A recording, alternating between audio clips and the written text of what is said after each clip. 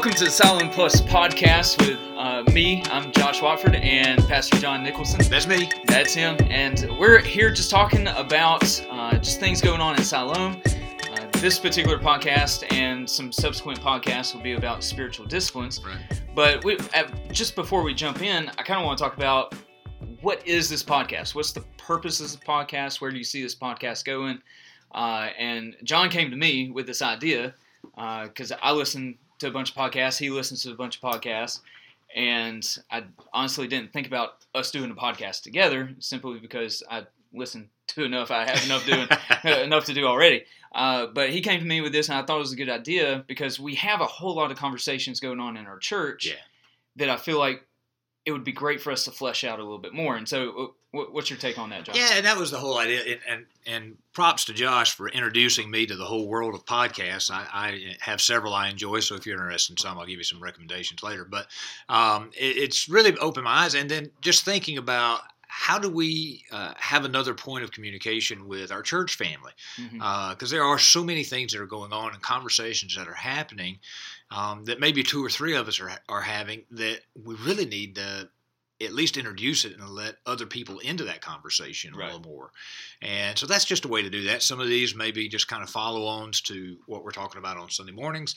They may come out of business meetings or other things, other significant things. This is, as it says, or this, the title so far is Siloam Plus, just the additional thoughts that are kind of behind the scenes with some of the stuff that's going on. Yeah, so don't be looking for any type of real logical follow-up to all of these different podcasts. We're just kind of going as it goes, and whatever we're talking about as a church, we'll just take that up and try to flesh that out a little bit more. Yeah, and we would absolutely love to hear from you guys as to topics that you would like to maybe hear from Josh and I on, and just to allow you to maybe get a little more of our heart, a little more of where we're coming from, and things that we think about matters that you're facing and dealing with out there in the world.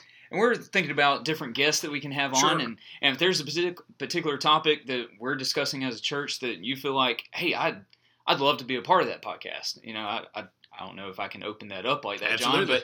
But anyways, just let us know and we can talk through that. We want to hear from different people, and I'm sure different people want to hear from other people than just me and John, because we know we're not the only voices here in the church, but we're the ones here at the church. So it just lends itself naturally for us to do the podcast. So anyways, just be thinking about that. Think about things that you would like to hear about, and other topics that you may even be able to be a voice in, and we'll look forward to hearing those conversations.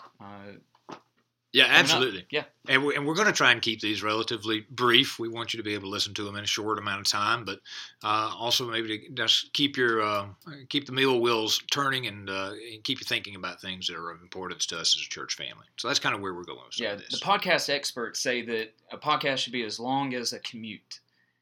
You should be able to listen to it on your commute to work. Wow, so I'm like a 30-second podcast. Right. It's been great having y'all here. We'll talk to you next time. That's what I was going to say. And so they say 25 minutes because that's the average commute. Yeah. I'm like, they don't live in Marion. So they will be longer than 30 seconds. Yeah. But so hopefully you can listen to it on your way to work and on your way back from work, and then maybe when you're cooking supper or something like that. So, but anyways, to dive into our topic for today. Sure. You preached this past Sunday on just kind of the purpose, the reasoning, the foundation for... This is a test to see if you really listen. Right. I nodded off a couple times. But no, I'm just kidding. You weren't alone. I had some comments. Here's some banter for you. Had some... it was actually Tamara Brewer who texted me and said, loved hearing your answers to all of John's questions over the live stream. And I honestly, I didn't even realize I was doing that. She said I was answering your questions. And that's cool. She was like, "Good job, Josh." And so I got to go back and watch it now. I got to be careful what I say. No doubt. Sitting right there beside the live stream. But yeah, so just kind of introducing this whole idea of the spiritual disciplines. I started this with the youth a couple weeks ago as well, and so we're kind of going through this together as a church. And so you have some ideas, I have some ideas. So just give us kind of the reasoning behind your purpose of starting this in, big church Yeah. is what I like to call it. Right. Why is this a big church type sermon series as opposed to just a Sunday night or prayer meeting type series? Well, it was really interesting, and this was one of those I guess maybe a serendipitous kind of thing that happened in our Benedict option conversations that we've been having on Sunday nights. And those have just really been rich and they've been challenging. I think they've given us some good ideas as to some things that we're going to have to really reinvest in and begin thinking back through as a church. And early in the conversation, it was maybe week 3 or 4, I think, that we had gathered, and Dreher begins laying out the whole notion of what the Benedict ideal is. Right. And so much of that was practicing these disciplines in community. Mm-hmm. And we discovered, and there was a good group there that night, 15 to 20 folks, and really kind of discovered that there was a lack, and this wasn't anything that somebody pointed out in somebody else's life. It was just this general sense that we lack some basic understanding of what these disciplines are. Not so much for us individually. We get, I need to pray, I need to read my Bible, I probably should do some scripture memory, whether I'm doing that very well or not. You've introduced the whole issue of fasting. We'll cover that along the way. But, things that maybe we know we should do, but we may or may not be doing them as individuals, but the notion of trying to do these in community and having a clear-eyed focus on doing those in community, that's really where this came out of, and just that need. And so it's got us started down the path of having the conversation anyway. Yeah, I thought that was a really good conversation that night with the Benedict option. He talks about how when we're entering in this post-Christian society, we're going to have these grounders, these things that keep us grounded, not only to Christ, but to one another as well.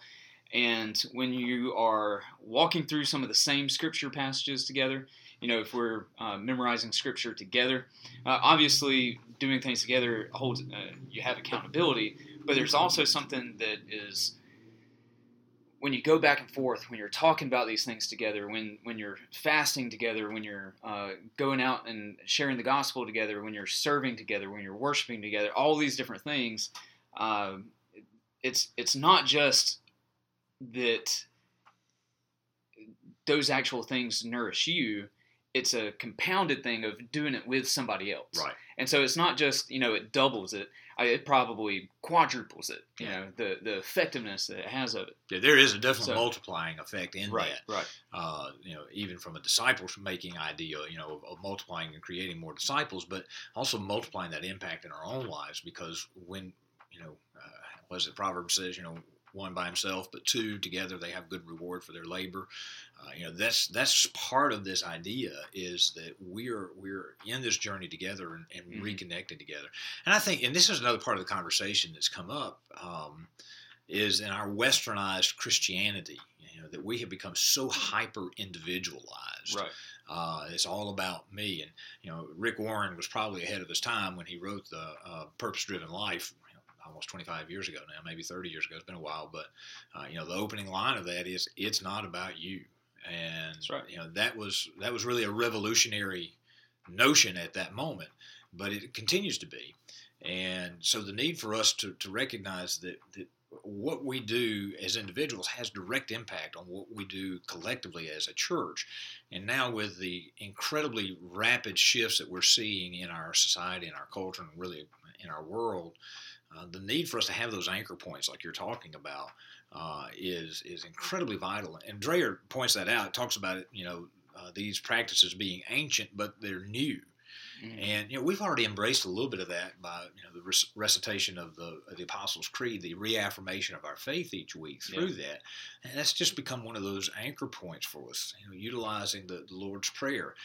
It can become rote, it could become empty, but if we collectively and intentionally make it a living thing that's going on with us, and it's helping us stay connected to our faith, that changes the dynamic of that pretty tremendously, I think. And I think I really like anchor points. I think I said grounding points. I like anchor points even better. But that's exactly what it does. It anchors us to the faith, and it anchors us to one another. And anyways, I'm excited to go down this journey. I am too. I think it's going to be very rewarding. So here's a question for you. I'm not an interviewer by any sense, but just as we were talking this through, and this is kind of, you hit this several times during your sermon, but kind of dive off into it for us a little bit. How can we keep this from being just a checkbox mentality? Yeah.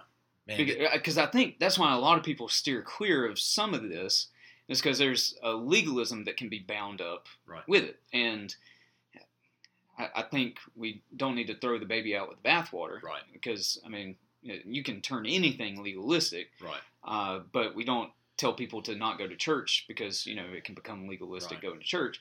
So how do we, in our attitudes and even in our practical living this out, how do we keep this from becoming checkbox Christianity? Yeah, and I think that's the great challenge with all of this, to do that, because we're going to tend to that. And in fact, I think sometimes it will just naturally be that. Because there are some days, pastoral confession here, that reading my Bible is really one of the last things I want to do. You get busy sometimes. Well, not only busy, but sometimes I'm just tired, or I'm just, I got other things on my mind or whatever. Right. And the difference there is some days it is just check the box. I know this is something I need to do, so I'm going to do. It's kind of like brushing my teeth. Brushing my teeth is, it may not be the most, energizing, renewing moment of my day, but it makes a difference when I don't do it, for me and for people around me, right? Yeah. So, and it's just one of those disciplines for my physical health. The same with my spiritual health. Some days it is just the checkbox, but there are those times when, you enter in, and the only way that you enter in, the only way that you get to that place is by having done the work to be prepared for that moment. Yeah. Vanessa and I shared we had our 33rd anniversary over the weekend. Congratulations. Thank you. We've made it this far, and looking forward to another year of not killing each other. So that's a good thing. But we were sitting there talking about the meals and just some of those. We've eaten a lot of meals together, 2 or 3 a day, for 33 years. I don't know what that amounts to. That's a lot of meals that we've eaten together. But there are some over the course of 33 years that we could just immediately bring back because they were just filled with importance. They were filled with substance. They were filled with life-giving moments that we carry with us all the time. And the discipline, this is pretty base and crude, but the discipline of eating and the discipline of eating together provided the opportunity for those things to happen. Mm-hmm. If we were in the habit of not eating together, as that happens sometimes in couples' lives, I know, or if we were in the habit of just, really not making it a point to sit down and eat or watch TV while we're eating or that sort of thing, it takes away the opportunities for those moments. But having the discipline through the years, not every meal's been memorable, but every meal has been important, and it has prepared us for those important moments. So I think, I don't know if that gets at it, but... No. And it's also intentional. Right. Like, you have to plan a meal. Yeah. Well, sometimes you don't. You go get fast food, but that's the analogy breaks down at some point. But you have to plan for it. You have a general designated time for it. And so that's really what we're talking about with this is intentionality. Right. You don't just drift into memorizing Bible verses. Right. You don't just drift in living a selfless life of service. You don't just find silence and solitude just laying about anywhere. Right. You got to go looking for that kind of stuff. Right. Okay, so I don't want to go too long, but 1 Timothy 4:7-8, this is what we as a youth group have been working through, and it says, train yourself for godliness. For while bodily training is of some value, godliness is of value in every way, as it holds promise for the present life and also for the life to come. And I think one of the things that I've been trying to point out to the students is that, yes, we know that these things have value and purpose for the life to come, but Paul says it's also for this present life. Mm-hmm. Like, I'm a generally happier, better person to be around when I'm walking in Christ. Right. That's just general. And I can be a more productive person for the kingdom by sharing my faith. Mm-hmm. And all the things that go on this earth. It's a better life to live when I'm living out, when I'm training for godliness, right. When I'm training my body, and that's intentional. One of the things that I had them ask, or I asked them, I had them answer was, could you wake up tomorrow and run a marathon? Obviously not. Nobody in the room could. But I told him, if I gave you 6 months, could you possibly do it? And everybody was like, well, yeah. And then we went through the list of, here's things you would have to start doing and have to stop doing. Like, you got to start some things and stop some things. And that's the same thing spiritual-wise. And that's I hope that in subsequent podcasts we can continue to talk about those real particulars. But I just, I think 1 Timothy 4, 7 through 8 is just key in this, thinking about training in godliness. Right. And I think that's so important also, just that it and Paul is doing that. This has impact in every part of our lives. Yeah. We have made this, and this is another error that we have drifted into, I think, as a church, is that we've separated, certainly the culture has done this, we've separated our spiritual life out to some other little niche of our lives that really doesn't impact our day-to-day existence. That is not the biblical case. Everything that we do has impact on our day-to-day lives.